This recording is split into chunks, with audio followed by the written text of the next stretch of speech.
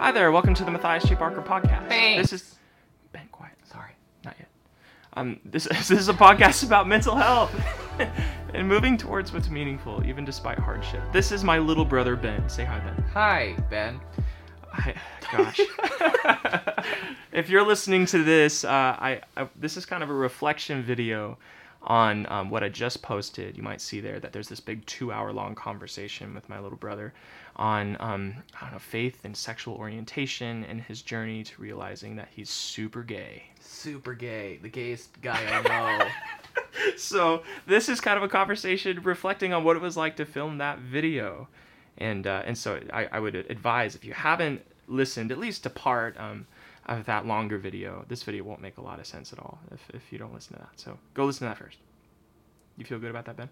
Yeah, although this is not a video, even though you said this was a video. Oh, crap. This is a podcast. I'm sorry. We don't have a camera set up or anything. We're just posting this on the podcast. Yeah. Thanks for that edit. Everyone would have been super confused. Super confused. Ben, what was it like? It was like 8 months ago we did that. Yeah, it was. It was a long time ago. It was very cathartic and incredibly emotionally overwhelming. Oh my. Yeah. It was really good just to be able to talk about everything that I had been thinking through up to that point, and it was just really necessary for me personally, and so the fact that it was also helpful for so many other people is so great. I'm really, really glad about that. But man, right after, like, emotionally, I was just so overstimulated. I remember not hearing from you for like 2 or 3 weeks. And I like pretty much shut down for the next couple weeks. I had like people reaching out to me, which was super sweet, and like tons of encouragement and tons of support. And I almost felt like I didn't deserve it. And so that started weighing on me, and then that sent me into kind of a tailspin of like, oh crap. I have a lot more things that I need to think through. I need to really wrestle with this a lot more.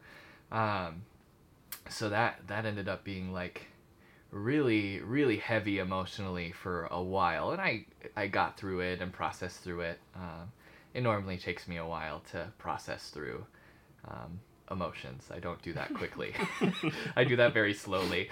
But yeah, so it just... Well, it sounds like it was such a vulnerable thing to share to Yeah. so many people all at once that, of course, that would be kind of an emotionally jarring experience. Yeah, for sure. And you had to kind of reel back from that and absorb it. Yeah, and it kind of brought me to this recurring theme that I've kind of noticed just in my own life of feeling like I deserve a little more cynicism directed towards me, or a little more, I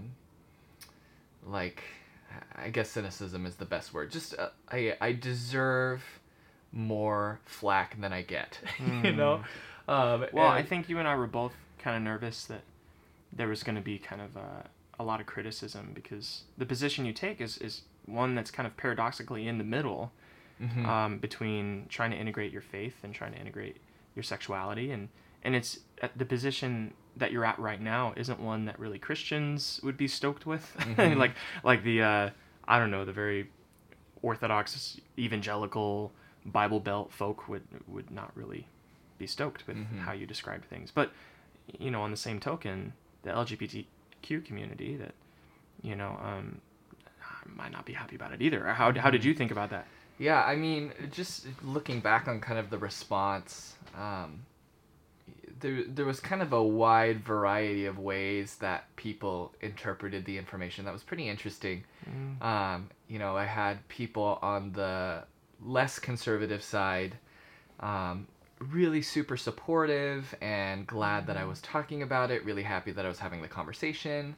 Yeah. A few people that seemed to very kindly disagree with the conclusion I had come to. Yeah. And I expected that. I expected a lot worse, honestly. But there definitely was some feedback of like, I'm just waiting for you to realize the full capacity of who you are and be okay with that. Which, you know, is it when you look at the language of what they're saying is so loving and is so compassionate. And I just wish that it felt like when I got those kinds of comments that it wasn't like I didn't have to disagree with them, you know, because so it didn't feel condescending at all. You didn't feel no, not condescending. If anything, it just felt like the point was missed. But that, you know. Well, I also got a lot of messages from people who are, you know, who are gay and in relationships now, and maybe even Christians too, that resonated so strongly with your process, and maybe it mirrored a lot of their process, and they continued to kind of evolve and maybe situate themselves a little bit more comfortably and just kind of an open perspective on that, and so they see you as maybe on part of their journey, and right. And eventually you'll get to the end. Eventually you get to the place where you're completely free. You're kind of free right now, and then one day you'll be completely free. Is that kind of how it felt, or would you put it different? Yeah, and I also, like, that's totally possible that is the case. Yep, absolutely. You know, I want to be very intentional about saying, like, I am in the middle of this journey right now. And so to say that I won't end up in the same exact place as everybody else who has been on the same path would be a little presumptuous. Yeah, would be presumptuous, and so I do want to be open to that. It just in the moment, you know, when I'm trying to say like I want to adamantly express how open-ended this is, to come back and to say, but eventually you're going to be here, just so you know. It's kind of like, okay, thanks. Well, did you get similar comments from people who are maybe more conservative? Yeah, and Christian? well, they're on the conservative side. It's a little more pointed. Yeah. A little less gentle. Yeah, it's a little more than a little. Yeah, just you know, the same. It felt like the same issue where it was like, did you really listen to what I was saying? Or were you, you know, are you so in your own mindset on how this is supposed to work that you're just going to reject any information I have up front, because initially the conclusion that I've come to so far is not the conclusion that you would have come to. Yeah. And definitely on the more like, you know, people who are on the side of like being gay is a sin and you need to burn that crap, burn it. Yeah, they didn't like what you had to say. They were definitely more direct about disagreeing with me, and I say that as if like there were all of these people. It really wasn't. Yeah, you know, there was like just a handful, a couple of people that reached out. They were like, "Yeah, you're wrong," and I was like, "Oh, okay, thanks." Was that discouraging? No. I mean, to be honest, whenever I can see that people did not listen to what I was saying, their credibility just goes way down. Like, I am not going to trust what you have to tell me if you are not even willing to listen to what I had to say. Wow. Because you're not really showing that you have the capacity to understand viewpoints. Other than the one you initially had and never challenged. So. Yeah. Well, and like a line that I use in counseling a lot is, people aren't open to being persuaded until they feel listened to. And people are really quick, especially like in marriage counseling, right? You have two people that are trying to persuade the other person to, they have a mutual decision that's in front of them, and they can't figure it out. You have to back way up, and before you get to problem solving, before you get to, hey, you're not accounting for all the factors, or you're not seeing this clearly, if you don't have that listening component to your conversation in large proportion, the whole thing will go awry really quickly. Yeah, and it gets really frustrating when you're trying to promote dialogue, when you're trying to say, like, here's a conversation I want to have and open it up. If you just bring the same rhetoric over and over and over, and you're unwilling to budge even a little bit, like, even just in the language, I can tell, like, this is fully intended to say you are wrong. It's not intended to say let's have a discussion. It's just you're wrong and I don't jive with that. That's not how a conversation happens. That shuts it down real fast. Yeah. So. Well, it's in counseling sometimes I use the word that's actually called contempt. And that's always surprising for people to hear. But when you've made a decision in your own heart what you think someone else is doing or what they mean by that or what their intentions are, and when you mind read and you think you know better about what the other person is saying than they do, that's actually a tremendous sign of disrespect, a tremendous sign of contempt for that person. And I think a lot of that in this conversation, maybe from the conservative Christian side of things, comes out of fear. And fear never brings us closer to the people that we care about. Fear never brings us closer to what's meaningful to us. It shuts things down. The fear shuts things out and keeps things safe with exclusion. And that's a very different kind of conversation than you and I were having. We're having a conversation about openness and acceptance and love and holding the paradox, holding things that don't feel like they mix, but both of them matter. Or how would you describe that? That's exactly how I would describe it. Just the importance of both of these parts of myself. Both parts being the gay part and the Christian part.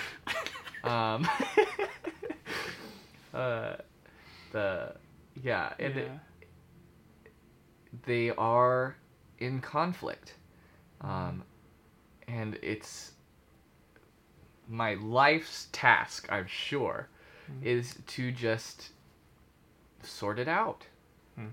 I might challenge that. I don't think it's your life's task. One of them. But like way down the list. Like your task, you're a band teacher. Well, you're being present with your students. You have relationships you care about. Sorry, I'm not trying to talk. No. And to sort it out, and I should say to sort it out for myself too. I don't want to say like it.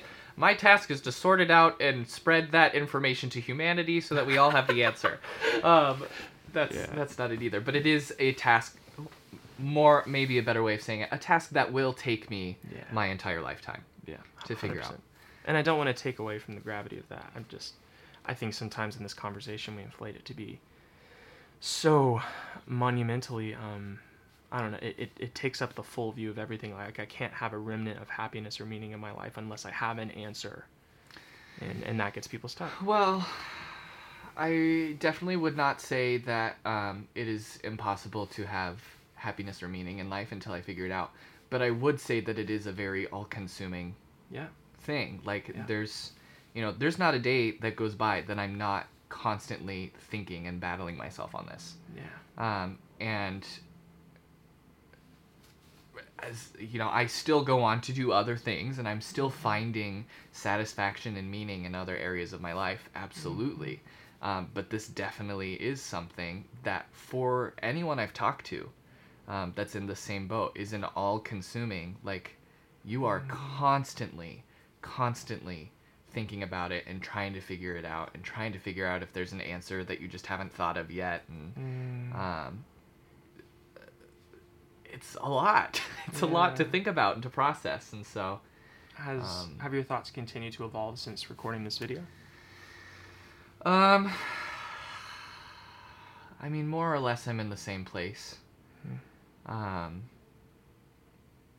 think that I, of course, have challenged myself a lot more since then, and am continuing to. I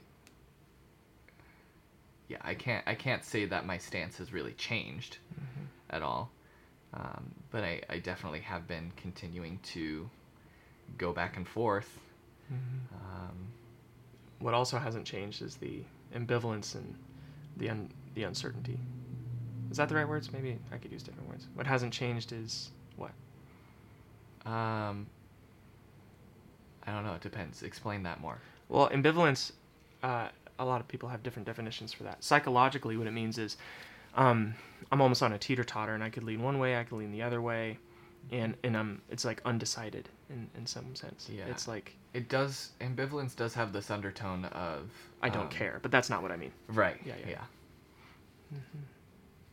But yeah, it is very much a back and forth, teeter-tottering experience. Mm-hmm. By the hour. Yeah. So. And that's okay.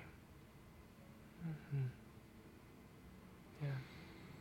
If there's anyone listening that maybe listened to that whole video and I don't know, is resonating really strongly with everything that's going on, but maybe also feels that emotional weight similar to what you felt after recording it, that just kind of that overwhelming feeling. Any insights or wisdom in what to do with the overwhelming feelings? Boy, I don't know if I should say. I mean, I literally just secluded myself for a couple weeks, and I don't know if that's the healthiest thing to do in that situation. I mean, I have really, really supportive friends. Yeah. That I can reach out to pretty much at any time, and tell them that things aren't going well or that I'm really struggling, and they're so encouraging and so helpful and willing to talk through it with me. And part of me would say, like, when you are feeling emotionally taxed and overwhelmed, the last thing you're going to want to do is talk about it more, because it feels like it perpetuates that emotional taxing and overwhelming. But, I mean, part of me thinks in being able to talk about it with people, you're also able to focus on, like, the beauty and the depth of that relationship, rather than the emotional burden that you have. And personally, for me, that's something that I really, really value. You know, I make it a point to talk to my friends just about the importance of their role in my life, especially as someone who is moving forward with the plan to be celibate. How absolutely vital it is that for our relationship to be there. I really appreciate them, and I really am thankful for them, and you know, I lean on them often. And the fact that they're willing to be leaned on is so encouraging and so helpful, and I think that allows me just to focus on what great friends I have. So I almost hear that you're reaching out to other people not to get to the bottom of anything or get the answers that you're looking for, but just to reinforce that they're there. Yeah, to feel loved. Yeah, that's important. That's really good. Well, I'm excited to hear what people thought the second time around. There's a lot more people listening this time than there was 8 months ago. Sweet. Does that feel intimidating at all? Nah. Yeah. I feel like I already had my my emotional breakdown after having this all come out, so I won't have another one. It already happened. Okay. Hey, fair enough. Well, I'm excited. I'm excited to see kind of second go around how people, I don't know, just absorb your story. I respect you so greatly in moving towards something that feels more whole, something more embodied, something that feels honest, and holding the uncertainty and everything that doesn't feel quite right with an openness to change. I think that's at the center of a lot of my work, just even in counseling and therapy, is I call that psychological flexibility. It's this flexibility of being able to change but also feel content. And that's this weird paradox that we have in every domain of life, whether that's personal identity or, I don't know, just about anything. So, happy to talk to you. Yeah, I appreciate that. Yeah, love you, man. Love you too.